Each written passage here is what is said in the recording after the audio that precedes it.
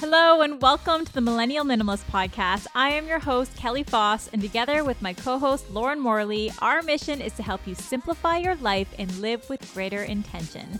Together, let's live more with less. Hi, everyone. In today's discussion, we talk about how to get your possessions under control so that you can free your mind and feel happier each day. And to lead this conversation, I am joined by world-renowned author and award-winning podcaster and speaker, Gretchen Rubin, to share insights from her book titled Outer Order, Inner Calm: Declutter and Organize to Make More Room for Happiness. Gretchen is a 5-time New York Times bestselling author who has recently been recognized as the queen of the self-help memoir and has been interviewed by media moguls, including Oprah. And in her work, Outer Order, Inner Calm, she shares practical tips to help you get rid of the things that you don't use, need, or love so that you can design a happier and more productive lifestyle. And together we discuss actionable strategies to help you adopt better habits and make better choices so that you can create and sustain feelings of inner freedom. You will learn that when you create external order, you will feel greater inner calm, focus, and possibility. Be inspired to remove the excess stuff in your life and start reaping the benefits of a happier every day. Hi, Gretchen. Hey, how are you? Great. How are you? Pretty good. Very happy to be talking to you today. Yeah, likewise. I'm so happy to have you here. You are one of my all-time favorite authors. And so it's such a pleasure to meet you virtually. Oh, well, thanks so much. That's so lovely to hear. I really appreciate it. Yeah, no problem. No problem. So you are recognized as one of today's most influential observers of happiness. And today I'm so excited to discuss your findings around the relationship between our stuff and our levels of happiness and how creating external order can improve our well-being.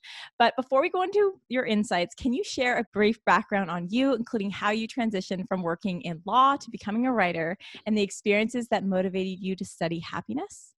Yeah, I started my career in law, and I was actually clerking on the United States Supreme Court. I was clerking for Justice Sandra Day O'Connor when I realized that I actually wanted to be a writer. I got an idea for a book that I wanted to write, but I didn't even know I was writing a book. I was just taking notes and kind of thinking and writing. And then finally I thought, well, this is the kind of work a person would do if they were going to write a book. And then I thought, well, maybe I could write a book. So I went to the bookstore and got something called, it had a title like How to Write and Sell Your Nonfiction Book Proposal. And I just followed the directions. Now, a lot of people think The Happiness Project is my first book, but it was actually my first book. Like many people, I worked for 10 years to become an overnight sensation. But I got drawn into happiness in a very unremarkable moment of my life. I was stuck on a city bus in the pouring rain, and I had one of those rare opportunities for reflection, when we step back and ask ourselves big questions. And I thought, well, what do I want from life anyway? And I thought, well, I want to be happy, but I realized I didn't spend any time thinking about, was I happy? Could I be happier? Is it possible to become happier? What is happiness anyway? So I ran out to the library, got a giant stack of books, and started researching happiness just for myself. This was just something that I wanted to do, a happiness project for myself. But the subject was so vast and so fascinating, and I wanted to try and learn about so many things that at a certain point I thought, well, maybe this could be my next book. And in fact, the subject of happiness, good habits, human nature, all these linked subjects have proved to be so fascinating that I've been writing in that area ever since. Wow. I always say that you have to find one thing that you're passionate about and develop it into a long-term passion. I think that really, really helps. Anybody who's younger than me, who's like, oh, I don't know what career path to take. I say, try a few things and then develop it into a passion. And you found yours, which is amazing. Right. Yes. I told a few people were saying, oh, so who are you interviewing? I'm like, Gretchen Rubin. And they're like, oh my God, because they know about you. And one who didn't was like, I was like, yeah, she studies happiness. He's like, that's fascinating. I feel like it's a top of a conversation all the time where people are like, what could make me happier? I think a lot of people question that. They ask themselves, like, what could I change in my life that could make me happier? Especially during this time, considering we're still in COVID. Right. People are questioning what they're doing today and making changes. So part of our mission at Millennial Minimalists is to help people not only simplify their lives, but live with greater intention once they've cleared the clutter from their life. Yes. And I always say that the best way to get started is to clear the physical excess out of your home. And Yes. I'm curious, what inspired you to start decluttering your things, and how did your experience influence your happiness and expand your research? Well, I mean, there just is this sort of disproportionate relationship for most people, not for everybody, but for most people, between outer order and inner calm. I definitely feel that myself. And as I've talked to so many people about happiness, it's sort of inexplicable. And in fact, I went on and wrote the book Outer Order, Inner Calm, because I was just very intrigued by this, because over and over people would say things like, I got control of my stuff and now I feel like I have better control of my life. Or a friend of mine said, I finally cleaned out my fridge and now I know I can switch careers. And, it's irrational to think that if you have outer order, you're going to have inner order. And yet over and over, people report that they feel that way. And I definitely feel that way. And just by creating outer order, that people describe, they feel like they're lighter. This is the metaphor that people often like. I put a backpack off my back, or I've lost 10 pounds, or like they just feel sort of like they're freer. And often we literally have more space, because if we get rid of all the stuff that we don't need, don't use, don't love, a lot of times there just is more space. And then there's fewer things to keep track of, and you don't lose things as easily. It's easier to dust, so there is a kind of freedom.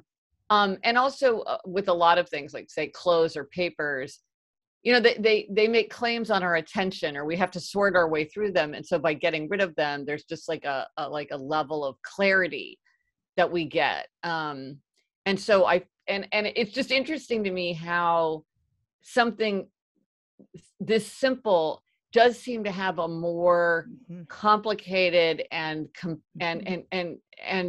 deep relationship. It's sort of, you're like, oh, why does it matter so much if you make your bed? It's like, what's the big deal? And yet over and over, people are like, oh my gosh, I started making my bed and my whole life is better. And you're like, okay, well, that's just intriguing. But it's real for most people. I remember that moment. There was a point in my life where I wasn't making my bed. And when I started making my bed, it just made me feel put together. And, it's your first accomplishment of the day, which makes everything else easier, right? Yes. And in your book, you mentioned a floordrobe, which I found very, very funny. I think a lot of us have floordrobes. My co-host and I do not anymore. But I think at one point we did. And, it's unfortunate that the majority of our clothes get thrown on a chair or on the ground, and we feel like we have nothing to wear. Yes. When in reality, if we downsize everything, we'll actually appreciate all those clothes a lot more. Well, let me give you the best example of that. I went out, because I always beg my friends to help me clear their clutter. So I'm always going over, like, whenever they'll let me. So I had a friend who had this giant closet, like a really, really nice closet, but it was so packed full of things that she couldn't put anything away or get anything out easily. And so she had sort of like a capsule wardrobe that she kept in her bathroom. She and her husband always used the shower, so they didn't use their bathtub. And she used her bathtub as her floordrobe and just draped all the clothes that she actually wore day to day over her bathtub. Okay. So I'm like, she has this huge closet, totally unused because it's so packed full of clothes. And so we spend all these hours like going through her closet. And then she actually didn't have that much stuff once we got rid of it all, moved it off the bathtub. And in the midst of this, at like 11 p.m., her husband walks through, sees what we're doing. And she tells me the next day he was so inspired by seeing what she did that he cleaned out his closet like at 2 a.m. Because it's this thing where it's like, there's so much, you use none of it.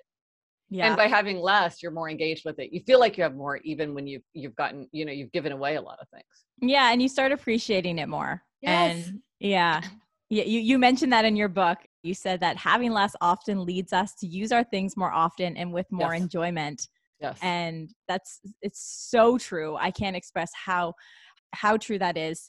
I mean, I think letting go in the beginning is a challenge, but once you start letting go, it's so much easier to let go of other little things, I think you mentioned in your book that once you start letting go of, like even certain paper files, it'll get quicker next time you do it because you've done it before. Yeah. And don't you find that often when people are doing a major clutter clearing, it kind of happens in layers, and like often you'll go through and you'll get rid of a bunch of stuff, but then it kind of loosens your hold on the next layer. And so often, like, you do several passes through. And like a friend of mine had this, it wasn't even a basement. It was like this tiny room with a very low ceiling, and they had just packed it full of junk. And she wanted to use it as like a meditation and yoga room, which it would be perfect for.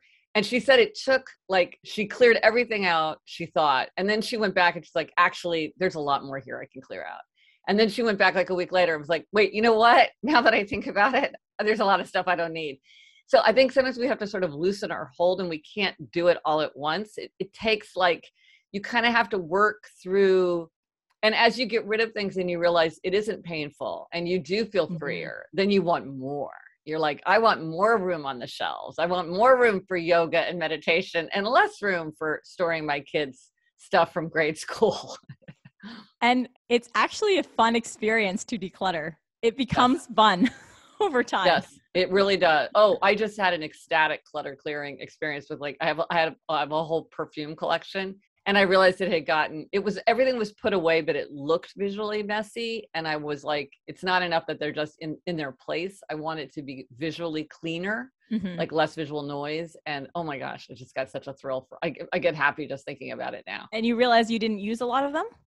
Well, this is sample. So this is like side note. I'm also like, I love perfumes and I love samplers for some reason. And so, you know, when you buy a perfume and they give you the little samples? Yes. The little glass vials, I keep those. I'm like a miser with a hoard. I just like having them, you know? And this is one of my things. When you ask yourself about your possessions, you say, do I need it? Do I use it? Do I love it? Because sometimes we have things that we don't really need or use, but we just love them. And I'm like, I just love having these. I want to keep them. It makes me happy to have them, but I don't need to look at them in messy glass containers. I can get a beautiful box, put them in the box, and I know that they're there and I can look at them whenever I want, but they're not, but the visual noise is less. Right. So for me, it's not important that I have my actual perfume collection of my 17 favorite perfumes that I wear all the time. And those are like right at hand, right in my, right at eye level in my medicine cabinet. These are my samples.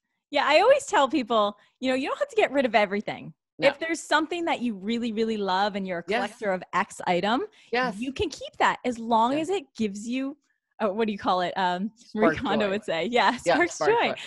As long as it sparks joy and, you enjoy it and it's something that you look at and you love it. So, and I think, and one thing I also see, and I write about this in Outer Order, Inner Calm, is there are abundance lovers and simplicity lovers. And simplicity lovers also often really do want to take it down. They like, bare surfaces and lots of room on the shelf and not much on the walls. But abundance lovers love collections and profusion and buzz, and maybe they like piles of things. And they don't want a minimal look. They're not aiming at that, but they still, it's like, even if you love abundance, you don't like clutter. Clutter is just the stuff that's junking up your space. It's stuff you don't need, don't use, don't love.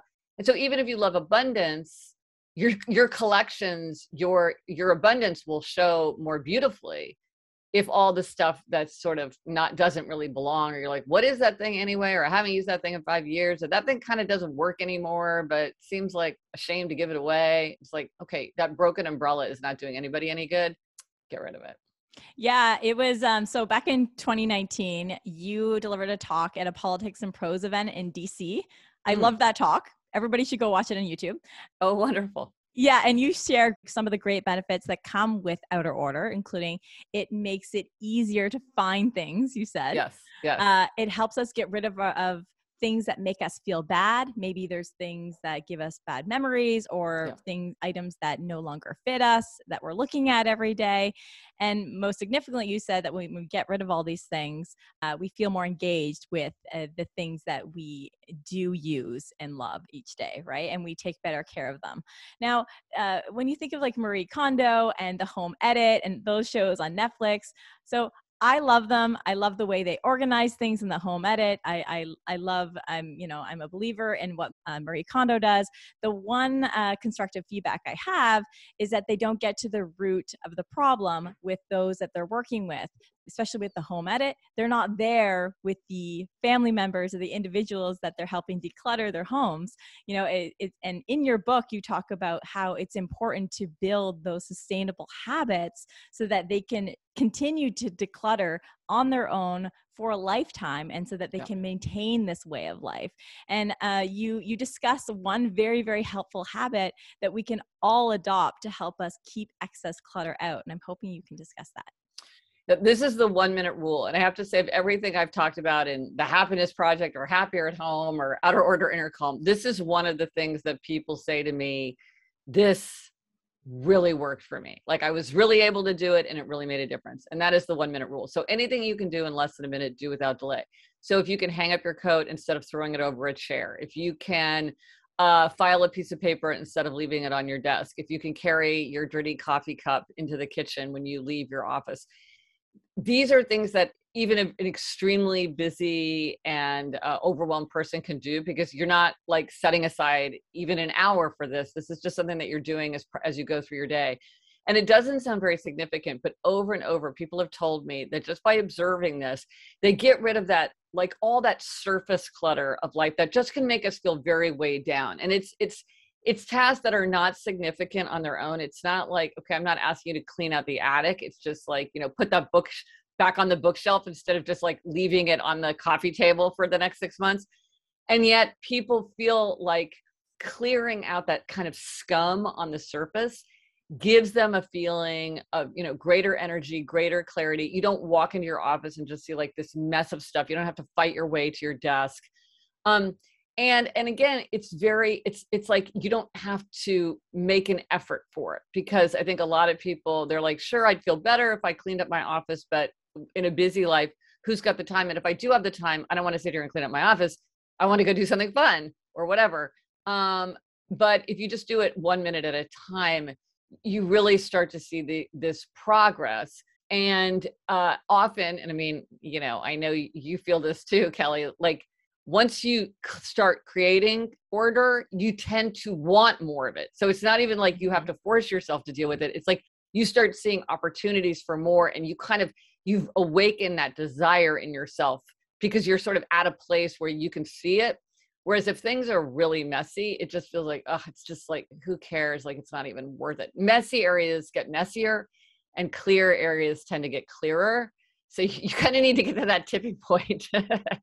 Yeah. But you know what? It starts with the little things. Let's say that I am watching a TV show, commercial comes on. I can take 1 minute to put away X item that I left out. At the end of the day, I am changing my clothes into my pajamas. Yes. Put my clothes onto the hanger. It's so hard for people to put their clothes back on the hanger, especially for my mom. She continually puts it on the chair. I'm like, it's the difference of 20 seconds. So. Okay, but here's something, if you really don't like hangers, try hooks. Because my family, we would not hang up our coats. And I'm like, it's like, change your situation, not yourself. And I put a bunch of hooks up, and people are really much better about hooks. And a lot of people, this is a category of thing I didn't know about until I started writing Outer Order Inner Calm. It doesn't really bother me, but many people have this sort of theoretical problem with things that are neither clean nor dirty. They're not fresh out of the hamper, but they're not really dirty enough to wash yet. And so it feels people don't hesitate to put them back because they're not truly clean, but they're not dirty enough to wash. And what a lot of people say is they'll use hooks, or they'll use like kind of an umbrella stand kind of thing, or a special rod where they put those things, because it turns out that for many people, that's why things are on the floor drobe, or stuck over a chair, is that they feel like, well, I can't really put it away because it's not freshly clean, but I don't want to wash it. And so so again, if there's some kind of category of thing that you find yourself never putting away, maybe you're like, oh, this sweatshirt, whatever sweatshirt I'm wearing, I just put that on a hook, because one of the things, I wrote a book, Better Than Before, about how we make and break habits. And one of the strategies is the strategy of convenience. And there's just such funny research showing if something is just the teensiest, tiniest bit more convenient, we're far more likely to do it. And you say, how hard is it to hang up a sweater on a hanger? And it's like, well, you're not doing it. So let's see if we can lower the bar, put up, if you've got a place to put up a hook, try it. Because it certainly worked for winter coats in my family, made a huge difference. And then once you start adopting these tiny habits, you will start doing it in other areas in your home. One of the things that my co-host and I started doing was, once we get the mail, We Yes. declutter it right away, and Oh, we yeah. do that in the mailroom. Yes. Yeah. Yes. We Oh, don't. it's so much better. I love getting rid of mail. I mean, you're left with almost nothing. Yes. So I will say this, some people are truly clutter blind and they don't see clutter. They don't care about clutter. They don't mind clutter. And, you know, all things being equal, they'd like things to be tidy, but they truly, it doesn't matter to them. And like, I know about this because my sister is clutter blind, and she would not close a drawer or a cabinet, you know, ever again. I go to her house and the mail is piled, you know, a foot off the kitchen counter. You know, and when I go there, of course, like I just run around and clear clutter like crazy. It's one of my favorite things to do. And she very graciously allows me to do it, not because she cares, but because she knows how much I enjoy it. And so I do think sometimes there are people where they just don't see any benefit to it. And so I do think that you cannot tell someone like that, you should, or you will feel better, or this is the right way. This is a preference. Your preference and the preference for most people, and Kelly, your preference and my preference is that things are that there's outer order. Mm-hmm. But there are some people for whom this is a matter of total indifference. And if somebody says to you, like, I really don't care, and I don't see why I should spend 1 minute of my day keeping your impossible standards because I just don't care, then the answer is not one of us has to convince the other that we're right. It's, well, we have different preferences. So how can we create an environment where we both feel comfortable? Because I don't feel comfortable in the environment that you want, and you don't feel like you want to do the work to create the environment that I thrive in. So how do we work this out? Which is a very different question from me convincing you that you're wrong, or you convincing me that I'm wrong, because these are preferences. And it comes up at work, because sometimes you'll have a boss that says, like, a cluttered desk means a cluttered mind. But maybe my mind thrives on clutter. Maybe I like unexpected juxtapositions. Maybe I know exactly where to find everything, so it doesn't seem like clutter to me. I do think that we have to remember that these are not universal truths. They are just preferences that many people share. And if you want more, you can get more. And many people feel like they can't get enough. But for some people, you know, they just don't. My sister, it baffles me. Yeah. She just doesn't care. I appreciate this perspective, because I always say that, you know, you can't change people, but the best way is to lead by example, because they may see all the benefits that you are earning from living this way. And they may say, okay, well, maybe I'm inspired to do that. Just like sometimes, yeah, your friend and her boyfriend or her husband started decluttering his closet. Yes, sometimes that happens, because when we change, an environment changes, and like people get kind of excited by it. And I do think that just having things be put away, and there being room to put things away. I mean, sometimes people are like, you know, nobody ever hangs up their winter coat. And then I look in their coat closet, I'm like, yeah, because you need the strength of a grown man to jam a coat into this closet. Like, no wonder your 10-year-old is not doing, you know. Yeah. When you make it easy, you know, by having plenty of room and plenty of space and making it clear where things go. But some people just don't care. And so I think you can't assume that everybody's going to get there. And then there are abundance lovers who just, like, to you as a simplicity lover, it might look overwhelming. Like, my daughter is an abundance lover, and like her room looks overwhelming to me. Oh. But to her, it's like beautifully organized, and it's exactly the way she wants it. So it's not disorderly or cluttered, even though to my eye, it's not pleasing, because it's there's too much going on. Right. I actually have a great example of this. So I loved visual arts in high school, and my visual arts teacher was my favorite human. I'll never forget the day he opens a cupboard, and it was full of little paints, acrylic paints, very messy. And he left the cupboard open, and he started talking in front of the class. Yeah. And he pointed me out. He goes, Kelly, does that bother you? Yeah. And I said, yes, I really, really want to organize that, and close the door. Yes. And this was in grade, this must have been grade, 11. Could he just see it on your face that your eyes were darting to it with like aghast? he could already tell this piece of my personality. This is before I discovered minimalism and simplicity, but I always had that in me.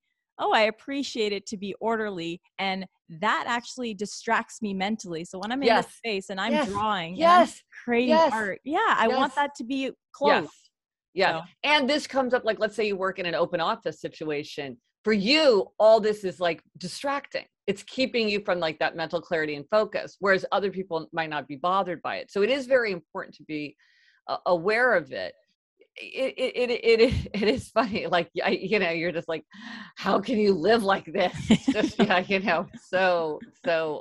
just messy and yeah, it's not, and it doesn't feel like it was like, oh, it would spur your creativity more to have them organized by color or by medium or something, whereas somebody else might not feel that way. Yeah, I'm glad that we've identified that not everybody is going to be a minimalist and not everybody needs to be a minimalist, but those who are inspired should adopt this lifestyle. Yeah. Well, and here's another difference. And Kelly, it sounds like you and I maybe are on the other side of this divide, where like I really I care a lot about knowing where things are. Like I hate to look for things, or I like to have things put away nicely. But it doesn't matter a lot to me, like if things match. So say, there's the aesthetic where, okay, I have all of my cereals, my grains, my rices. I want to have matching glass jars that, all look alike. And so it's very pleasing. Or like, I need to have all matching hangers.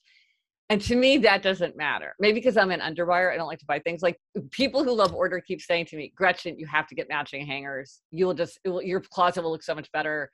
It'll just lift your spirits.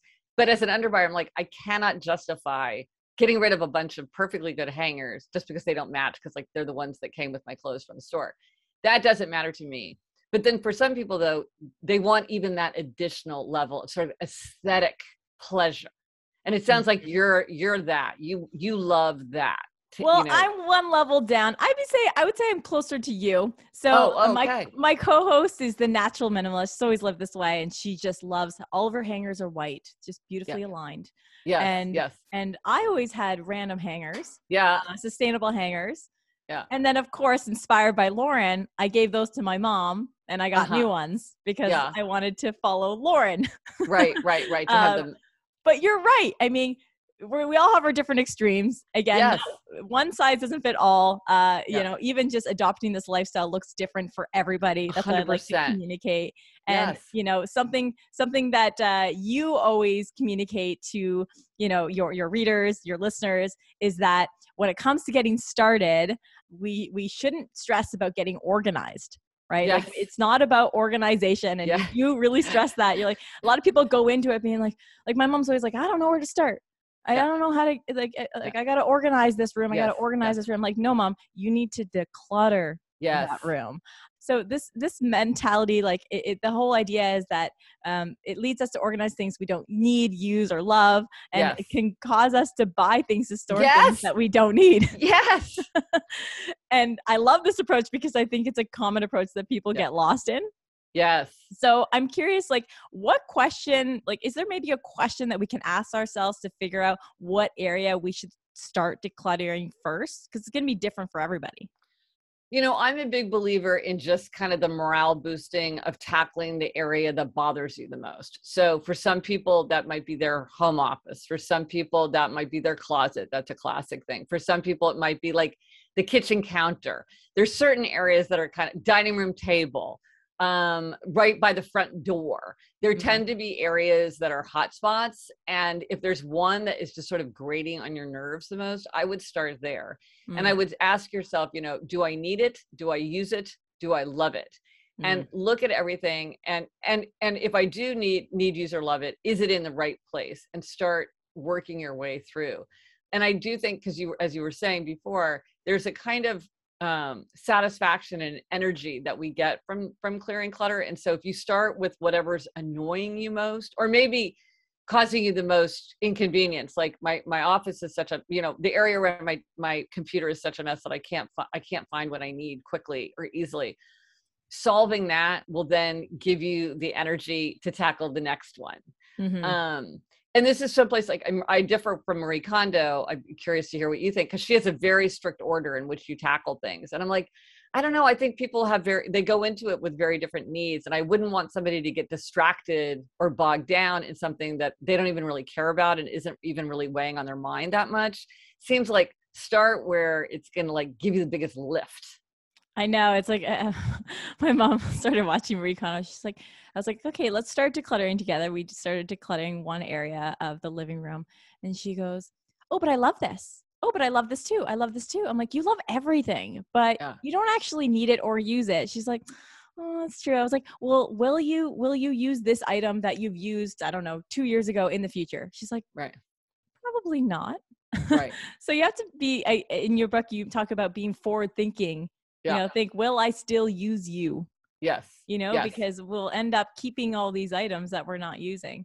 Right. Oh, and then, and something else is, sometimes we hold on to items that are, passed down from my dad's parents, my dad's grandparents, beautiful china, and it's just kind of sitting there and is not being used because they don't want to use it because it's beautiful. But it's like, Yeah. well, why don't you start using it? He's like, my dad said the other day, he's like, yeah, we should clean it out and start using it. Why just keep it in the house and have it collect dust? Let's use it. Let's make use of this stuff. And I think you also talked about how you kept a candle for a very, very long time, and then the candle just didn't work anymore. Yeah, like no, the oils can separate out. Yeah. And, you see the same thing with, like, you have a really fancy, kitchen like ingredient, and it just sort of loses its, it's a spice that loses its kick.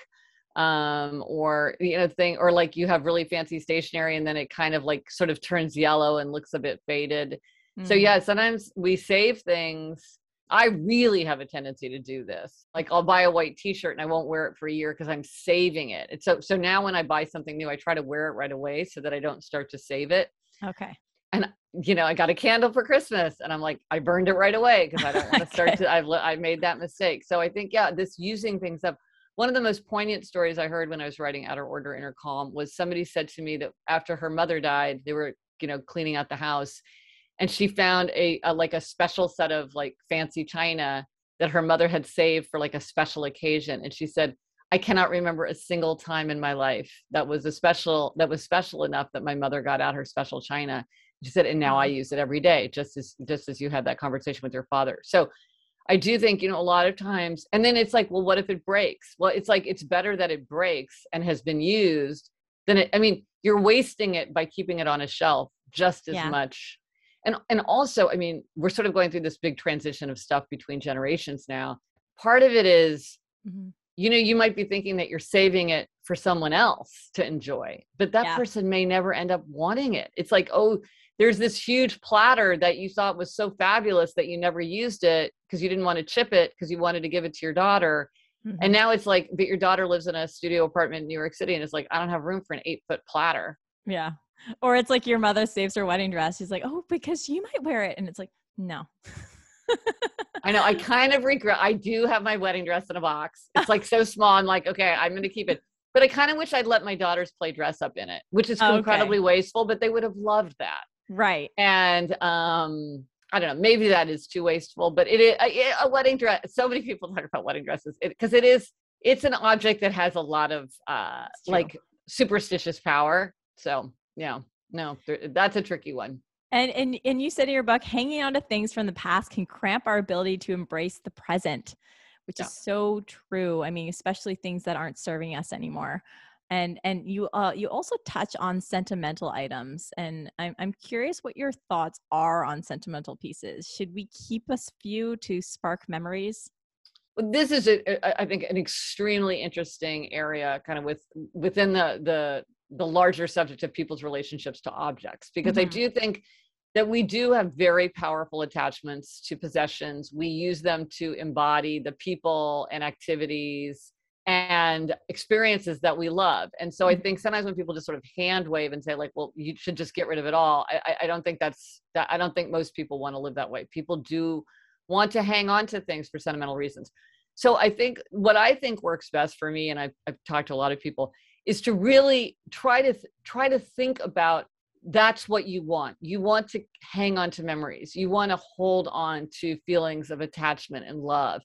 And so you don't do that by keeping box after box after box of stuff that you put in the basement that gets moldy and that you never look at. So actually, if you want to serve a memory, you're better off like very carefully curating things so that there's just a few, enough to bring back memories, sort of the best examples, so that you can easily look at them, display them, store them, so that they're at the ready. So, and I have a friend who had twins, and she just had box after box after box of schoolwork of theirs, and nobody ever looked at it. Whereas what I do is I have a file folder for each of my children's school year, and I put just like the best stuff, the most representative stuff there. And like, that's actually easy. Like, you can just get, it's just on a shelf. You can get it down. You can open up the folder, look at it. It's fun. It's easy. It doesn't take up much space. It's like, it's all carefully preserved. Mm-hmm. And so that, but it's, so it's not like I'm like, oh, get rid of everything from my daughter's kindergarten year, but it's also like, don't keep everything from my daughter's kindergarten year. Yeah. Or like, maybe you want college t-shirts. It's like, okay, pick a few college t-shirts and then take pictures of the others so you can kind of have the memory, but you don't need every college t-shirt to hang on to that memory. Or like when my grandfather died, I was told that I could take anything that I wanted to remind me of him. And it's like, well, I could take his chair that he sat in all the time, like his, you know, big chair. I could take his desk that like I very much associated with him, or I could keep like a mantelpiece clock because he loved clocks and collected clocks. Well, you know, or I could keep his pocket watch because he was an engineer on the Union Pacific Railroad. And so his pocket watch was like a very, very big thing. I took the pocket watch because I only needed one thing. I don't even really need anything, but I wanted one thing to remind me of my grandfather. And I picked the thing that was the smallest and the easiest to handle and display. And so now it's out where I see it all the time, you know, rather than some chair, which is like, okay, how am I going to handle that? Yeah. So, you know, you can choose the objects in which you embody these memories, but that means choosing them very carefully, you know, thinking I want to curate, I want the best, and I want them to be manageable. Mm-hmm. So something I do is I have a little memory box, and Mm-hmm. I keep sentimental items from over the years in this box, and I Yeah, go we through have it. that too. Oh, you do? See, Yeah. I think it's so great. So, and I Yeah. have this box, I go through it once a year, and I actually take things out each year. So I can keep it in the same size box. So what still brings me value? What still brings me value? And the reason why I keep this is so that one day, you know, a future partner in my life, I can show him all these Yeah. things and share. Yes. He can share in those experiences with me.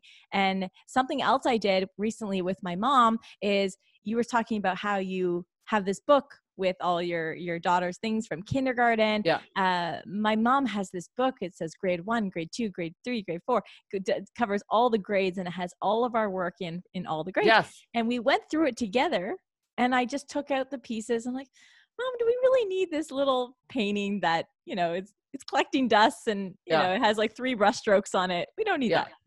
So we got rid of all those little things, and it was a really big box, and we brought it way down. And I think it's really helpful to do it together as well, so that I'm not left with a ton of stuff in the future. Yeah. So. Well, actually, in exactly that, I created something called a memento book, which I sell in the Happiness Project shop, and it's just like envelopes where you put things, but it's limited, so you can't just keep overstuffing it. But like, let's say you took a trip to France and you wanted to keep the menu and the ticket stub and, you know, the postcard or whatever, you could put it there and keep these things preserved, but in a way that's kind of limited. So you have to pick and choose. And then it's very much like when you want to go get it, you can go get it and you just put your hands right on it. Because I do think, and I think doing it with someone else would be so much fun. Like you could say like, well, let's have a big pile of everything from our, the year that we spent abroad, or like my gap year. I have all this stuff from my gap year, but now I'm going to like divide it month to month to month. Right. And use it as almost like a diary of you know, stuff. And I think doing it with someone else would be so much fun. That's a great idea. Wow, I'm going to link this in our show notes. That's amazing. I didn't know it's about really that. neat. And you know, it's funny. It was inspired by something that my grandparents gave me, where it was like, it was called School Years. And I put my report card and my class photo and stuff like that. And I have treasured this my whole life.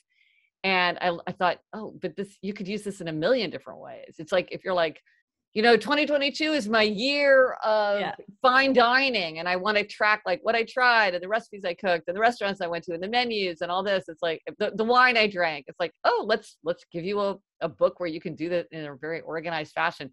Just the organization itself is so pleasing, right? Like having your memory box. It's like, ooh, this thing is so special, I'm going to put it in my memory box. It's very satisfying. You have a place for something. It really is. Even, I mean, you said some people, you like to know where everything is. Yes. My co-host Lauren, she has basically nothing in her apartment. It's so funny. She has one pen and she always knows exactly where that Oh, pen wow. is. She's just hilarious. It's like, she's also a comedian. So, Yeah. but no, I know how it is. It's like, let's say I'm away and someone needs to go to my house to grab something. I know exactly where it is. Yes. And if listeners are listening, they're like, oh my goodness, that sounds like a dream and I don't know if I can get there, but you can get there. It just takes time. Again, this lifestyle is not overnight.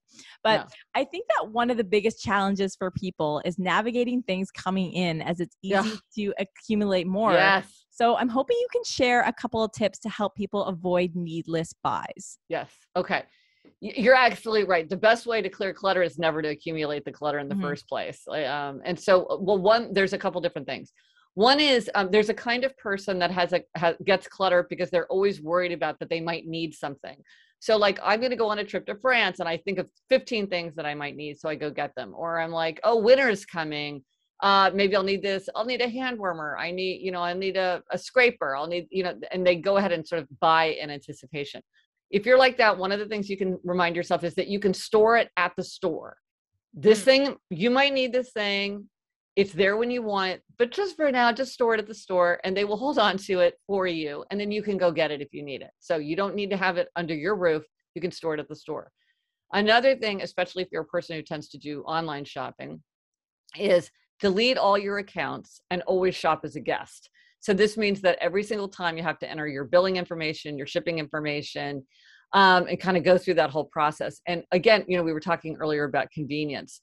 Mm-hmm. When something is more convenient, even slightly more convenient, we're more likely to do it. And conversely, if something is slightly less convenient, we're less likely to do it. So you can do that. You can also, what many people find is that they like the process of just identifying something. It's kind of like your magpie desire to like pick and choose and to identify. Many people say that they've learned that they can fill their cart and then just abandon it. That it's like they don't even really need to buy it. It's just the process of sort of identifying it. I have to say, as an underbuyer, this is absolutely baffling to me. But many people say, like, once I realized that I could just not buy it. Another thing some people do is if you're the kind of person who likes to go into a store, they only go into stores that are very, very expensive. Because a friend of mine said, like, it's like going into a museum, only you can touch everything. And like, I love beautiful objects, but there's no way I'm going to buy like some 18th century vase, whatever, right. But I can enjoy looking at it. But if I'm in a store where I can afford things, I get caught up in that, well, maybe I should buy it. But if it's so expensive, you're like, I'm not going to spend $5,000 on a vase. Then you can just enjoy the experience of sort of wandering around. Because some people just like to delight the eye in it, with that experience. And so I thought that was sort of a counterintuitive solution.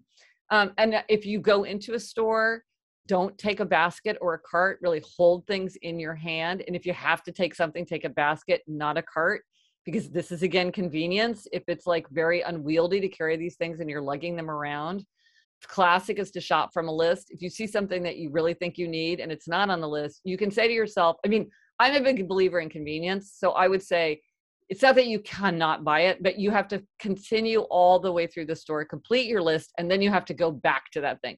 Again, convenience. A lot of times you got all this stuff in your hands, you're done with your list. You're like, do I really need that? Blah, blah, blah, blah, blah. That super cute guest towel with a Christmas tree on it.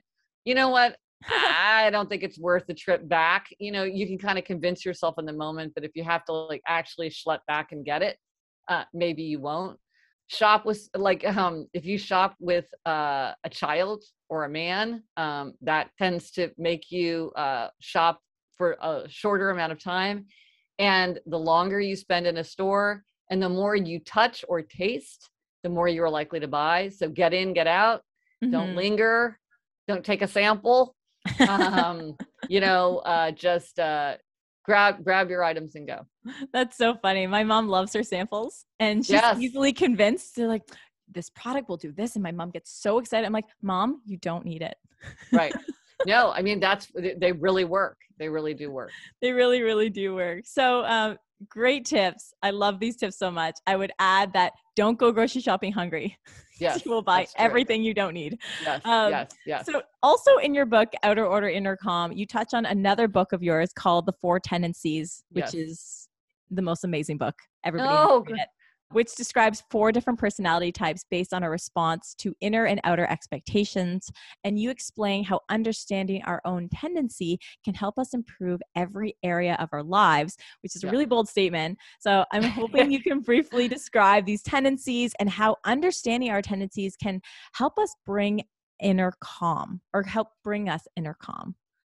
Yeah, so I will briefly describe these, and just about everybody can figure out what they are just from this brief description. They can probably identify many people in their lives. We could do the Game of Thrones characters, we could do Parks and Recreation characters. These are very easy to spot once you know what you're looking for. I will say that if people want to take a quiz and get a report, because some people like that, if you go to gretchenrubin.com/4 tendencies, FOUR tendencies, it's like a very quick quiz. 3.5 million people have taken it, and it will, give you a diagnosis and a report. But like I say, you can probably tell what you are just from the description. I've already sent it to 5+ friends. So yeah. Good. Yes. Oh, it's so fun to do it with friends or family members and see if you can predict what people are, because you can almost always predict. It's hilarious. Mm-hmm. Okay. So you defined it exactly right. So what this is looking at is how you respond to expectations. And so we all have outer expectations, which is like a work deadline. And we have inner expectations, like I want to keep a New Year's resolution to make my bed every day. And then we either meet or resist outer and inner expectations. And that's what makes us an upholder, a questioner, an obliger, or a rebel. So upholders readily meet outer and inner expectations. They meet the work deadline, they keep the New Year's resolution without much fuss. They want to know what other people expect from them, but their expectations for themselves are just as important. So their motto is discipline is my freedom. Then there are questioners. Questioners question all expectations. They'll do something if they think it makes sense. They need a lot of reasons, justifications. They don't like anything arbitrary. So they make everything an inner expectation. If it meets their inner standard, they'll do it. If it fails their inner standard, they will push back. So they're always keeping an eye on why. That's their motto. And these are the people who are like, why should I make my bed if I just unmake it every day? And because it's like, why would I bother? Why? Then there are obligers. Obligers readily meet outer expectations, but they struggle to meet inner expectations. And I will say this is the biggest group for both men and women. The biggest group of people are obligers. And I got my insight into this when a friend said to me, when I was in high school, I was on the track team and I never missed track practice. So why can't I go running now? Well, when she had a team and a coach expecting her, she had no trouble. But when she's trying to go on her own, it's a struggle. So if people are obligers, what they need is outer accountability, even for an inner expectation. They have to have the architecture of outer accountability. So their motto is, you can count on me, and I'm counting on you to count on me. Right. And then there are rebels, and rebels resist all expectations, outer and inner alike. They want to do what they want to do in their own way, in their own time. They can do anything they want to do. They can do anything they choose to do. They will live up to their identity, their choice, their freedom. But if you ask or tell them to do something, they are very likely to resist. And typically they don't even tell themselves what to do. Like they don't say, oh, I'm going to make my bed every day, because they think, well, I don't know what I'm going to want to do tomorrow. And just the fact that anybody is telling me to do it bugs me, even if it's me. So their motto is, you can't make me, and neither can I. Wow. So those are the 4. And you can see how this would come into play as people are trying to create outer order. So obliger, I remember talking to an obliger who at a book event where she and her mother came up and she's like, oh, I have this terrible problem. My guest room, it's a huge mess. I just dump everything in there and I keep trying to like get myself to do it. What do I do? And her mom was like, yes, it's a mess. I've been after her for months. She can't clean it out. How do I battle this procrastination? I was like, invite somebody to come stay for the weekend. Right? Yeah. You got to clean it out. It's a guest room. Oh yeah. You got to clean it out. Yep. Like you need that outer accountability. Invite people over, have your book group come over to your house instead of meeting at a restaurant. It's like, okay, you got to clean it up. Yes. Or think about how you want to be a role model for someone else, or think about, if I create this outer order, everyone will get greater clarity, and we'll all feel more comfortable in our space. So that's, but for a questioner, it's really why am I doing this? Because like, maybe I don't think there's a point to it, in which case the questioner won't do it. But you could be like, well, research shows that Americans spend like 55 minutes a day looking for misplaced items. I mean, and I see you racing around the house, looking for your keys, looking for your iPhone, looking for a charger, looking for the parking ticket you need to pay. You're just wasting all this time. If we cleared all this clutter away and like put the keys away in the same place every day, like think of how much time and energy you would save just in a flash. Like we'll just, and then it's like, yeah, you know what? Actually, I would really like to save that time and that energy. It's really bugging me. It's like, that makes good sense. But if you just say to a questioner, like, we need to clean out the basement this weekend, they'll be like, we never use the basement. Why do we need to clean it out? Right. Why do we need to clean it out by this weekend? Like, I got other things I want to do. It's like, oh, we need to clean it out because our friends are coming over and they're going to want to play ping pong, and we can't play ping pong because it's covered with stuff. So let's clean it off. So if our friends want to play ping pong, when they visit this weekend, they can. And if they're like, okay, that makes sense. Let's go clear off the ping pong table. With rebels, it's identity. Like, they got to want it. They got to choose it. You cannot say you have to, you must. Research shows none of that. It's like, what do you want? Like, you're a creative person. You love to paint. And when you open this cabinet, you cannot find that perfect green without searching and searching and searching, because it's all just a mishmash. For creativity like yours, you want your tools right at hand. You just want to be like a surgeon reaching for a scalpel. And so let's organize this in a way so that, you have the beautiful tools that you need, because you're an artist. And like, this is what you need to express yourself, most smoothly. It's like, yeah, that's right. That makes sense to me. That's my identity. Or like, you're an athlete. You don't want to have to you don't want all your equipment to like get ruined, or like you can't find it, or it's just a mess. Like, an athlete like you, like, let's keep this stuff organized. Let's display this stuff, like, so it looks attractive and you can just get exactly what you want, and stuff doesn't get ruined because it's like on the wet garage floor. It's like, right, I'm an athlete, and an athlete respects their equipment. And these are the conversations we can have with ourselves, right? 100%. Yes. Or I'm a hospitable person, and I want to create an atmosphere where people feel comfortable. And if there's just junk on every place to sit, they can't do it. And so I can't like have that hospitable, gracious identity that is so important to me. So yeah, I love the idea of like, you can be more intentional, right? Yes. And when you're talking about this, I am thinking about all the people that I know, and I can think of someone that fits every category, which is so funny. Yeah. I just love the idea of understanding your tendencies, because this could apply to every area of your life. Like, I had a very close friend of mine do this quiz, and I was like, okay, now I like understand you more. Like, I understand what you need from me as a friend as well. Yes. So outside of applying it to living simply. No, it's really valuable, because you can just communicate with people more effectively. Like with a questioner, like whenever I deal with a questioner, I'm just always very careful to explain why I'm asking for something. Like if it was a coworker, I would say something like, can I have that by Friday? Because I'm going to have a lot of time on Saturday, and then I could get it back to you by Monday. But if I don't get it until Monday, I really won't be able to get it back to you till Friday, or whatever. Because I just say like, can I have it by Friday? They might be like, well, why? Like it just explaining why is a big deal. Or again, like, you're asking me to clean the attic. Why the attic? Why now? And with an obliger, they just need that outer accountability. And with a rebel, you just want to make sure that you do not ignite the spirit of resistance. Here's another tip. If you are living or dealing with a rebel, or you're a rebel yourself, and this comes up a lot in Clearing Clutter.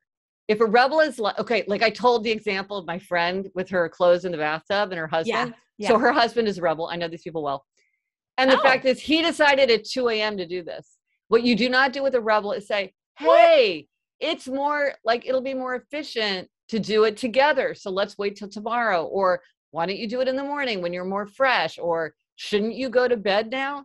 With a rebel, it's like, when they want to do it, let them do it, because tomorrow they may not feel like doing it. And so many people say to me, well, I gave this better way to do it, and then they refuse to cooperate. I'm like, right, because you interfered. You Right. convinced them not to do it when they decided to do it. If it's a rebel, or if you're the rebel, it's like they put a very high value on spontaneity. They want to do what they want to do when they want to do it. And so Mm, don't get in their way. And typically it doesn't, if you're like an upholder or an obliger, it's often very helpful to be like, okay, next Saturday, I just want to let you know, like, let's pick a time. And I really want to spend 2 hours, working on XYZ project. Rebels don't like that. They feel trapped by having something on the schedule. So they will resist, not even because they don't want to help or contribute, but because they don't like having something on the schedule. Or this might be true of right. you. Like you're like, people keep telling me to put it on the schedule, but the minute it's on the schedule, I don't want to do it. It's like, yeah, wait for the moment to strike you. And if it Yeah. strikes you at 11 p.m., fine. Like You got to capture them at that moment when they're you ready to do. do it. You're like, just No, let them do their thing. Don't pull let them them do away. their thing. Like a Yeah. lot of times people say of a rebel, oh, this rebel is like procrastinating or not cooperating. And I'm like, you're the one getting in their way. Because when you tell them to do something or remind them to do something, you ignite the spirit of resistance. If you would Right. just leave them be, like let them know, with rebel use information, consequences, choice. You tell them the information they need, you tell them the consequences of their action or inaction, and then you let them decide. So you could say something like, oh, hey, your parents are visiting this weekend. And so it would be great to clean out the guest room because they'll just have so much more room if we get all that stuff out of the closet. I know a lot of your old clothes are in there now. So, there's room on the shelf in the basement. So you could move them there and then your parents would have more room for their stuff. And they're coming on Friday. And it's Right. like, it's up to you. I mean, you can move your stuff or not move your stuff. But if I keep saying to you, like, hey, you better move that stuff, or, Oh, yeah. oh, come on, you said you would, No, or, you oh, can't. it's just like you ignite that spirit of resistance. Hmm. You can't speak to that with them that way. You can't. You can't. No, you really can't. So one of the things that you said in your book is that by creating outer order and inner calm for ourselves, it gives us a space to turn outwards and help others and bigger problems in the world. And I was like, wow, that is beautiful. It's so true. I'd love to remind my listeners that by living this way, you not only create space for you, but you also create additional space to give back, Yes. which is, I always say that's one of the principles of life is to, I always say love and be loved and then Yeah. give back, give your time, help others, inspire others. Like that's what you do. That's what I do. And it's super rewarding too. In turn, I Yeah. always say that I learned from a lady named Jacqueline Way back in the day. She always says we receive a helper's high. And I was like, oh, Yes. that's so true. So true. Yeah. Which Yes. comes back to happiness, right? We can create Mhm. our own happiness, but by inspiring others and making other people feel happier in their lives, it makes us happier. So it's a beautiful thing. So Well, it's absolutely true. And research shows that happier people are more likely to donate money. They're more likely to volunteer time. They have healthier habits. They make better team members and better leaders. And you're exactly right. When we're happier, we turn outward and we can think about the problems of other people and the problems of the world. And, we yeah, have the emotional energy to try to help. Whereas when we're feeling like overwhelmed, when we're feeling, unhappy, we can get defensive and isolated and just preoccupied with our own problems. Like we just feel like we're dealing with too much. yeah, We can't reach out and think about other people or try to engage. And so you're exactly right. It is, if it is selfish to want to be happier, we should be selfish, if only for selfless reasons, because yes. this is what helps us have the emotional wherewithal to turn outward to the world. So Gretchen, I could speak to you forever because I just love connecting with you. But to close, I have 3 rapid fire questions for you. So you can have Okay. like quick answers to them. That would be great. So you were interviewed by Oprah in 2015. And in this talk, you discuss a list of personal rules of happiness from your Mhm. best-selling book, The Happiness Project, which everybody also needs to check out. Now, almost 7 years later, what would you add to this list, if anything? I think I would add accept myself and expect more from myself. Oh, okay. To challenge yourself every day? Yeah, I need to accept myself and like be Gretchen and accept Mhm. sort of my nature, my temperament, my interests, my values. And yet I can also expect more from myself and push myself to do things that are difficult or uncomfortable or, risk failure. So it's a tension between accepting and expecting. Beautiful. What keeps you motivated every day to do the work that you do? Learning. I am so curious. I'm so endlessly fascinated by human nature. Why do we do what we do? How can we change if we want to change? So I love to learn. I love to engage with other people because like to get their insights and observations. The world is my research assistant. So that is really what keeps me going, is just wanting to learn more and more about my subject. Curiosity is such an amazing quality. I always say to be interesting, be interested. Yes, exactly. Yeah. So true.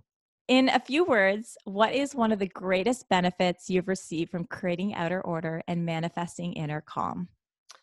I think creativity. I find that when I have Outer Order, it helps me to focus. It helps me to stay on task. I don't get distracted. Procrastinating is when you procrastinate on a big task by clearing clutter, I can't write that report until I dust off my bookshelves and alphabetize my books. Right. And so when things are clear, I don't procrastinate because they're already clear.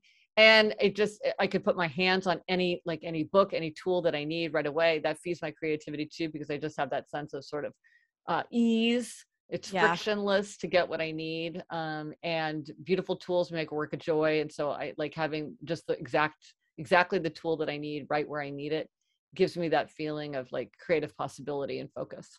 That's super inspiring. Honestly, I took away so many incredible tips from this conversation, but so many from your book, like that we haven't revealed in this conversation. So I hope everybody picks up Outer Order, Inner Calm. Also, The Happiness Project, which you wrote back in 2009. Yes. And The 4 Tendencies, which you wrote in 2017. Take the quiz. I'm going to include it in the show notes. Oh, good. But where can our listeners find you? So if you go to GretchenRubin.com, that's the hub of all of my stuff. And I have a podcast called Happier with Gretchen Rubin, where I talk about how to be happier, spoiler alert, every week. And so you can listen to my podcast, and then on GretchenRubin.com, there's a lot of information on my books. I post all the time. If you want to look at the Memento Journal, if you go to the Happiness Project /shop, you can find it. Or on my site, and I'm on social media as Gretchen Rubin, Rubin, everywhere on social media. I love to connect with people about insights, observations, questions. So hit me up.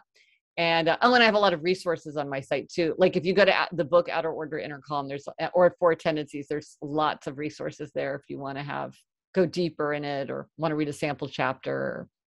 Okay, well, we're gonna make sure that we organize this in our show notes. Yes, good. It's a lot. I got stuff falling out of my pockets in terms of happiness-related material. But you've simplified it to one website, so it's fine. Yeah. I will include everything. Thanks again so much for your time, and let's do this again in maybe a year or two. That'd be amazing. I'd love it. We're interested in so many of the same things. Yeah, we are. We're very similar. Thank you so much, Gretchen, and have a great day. Okay, bye-bye. Bye-bye. Thank you for listening. That was my conversation with the incredible 5-time New York Times bestselling author Gretchen Rubin. And again, if you'd like to learn more about Gretchen and her book Outer Order, Inner Calm, and her other writings, please check out GretchenRubin.com. And as promised, you can find this link in the 4 Tendencies quiz we discussed in the show notes. And as always, you can learn more about us on our website at mastersimplicity.com, where you can find more information on our one-on-one simple living consulting sessions and our latest closet kit product that we developed to help you declutter your clothes and keep an organized closet for good. And finally, thank you to those of you who have written us a 5-star rating and review on iTunes. We came across a few new ones recently, and we really enjoyed reading them. Your words really help our podcast grow and help us bring on more exciting guests like Gretchen. So thanks again for listening in, and I will talk to you soon. Bye-bye.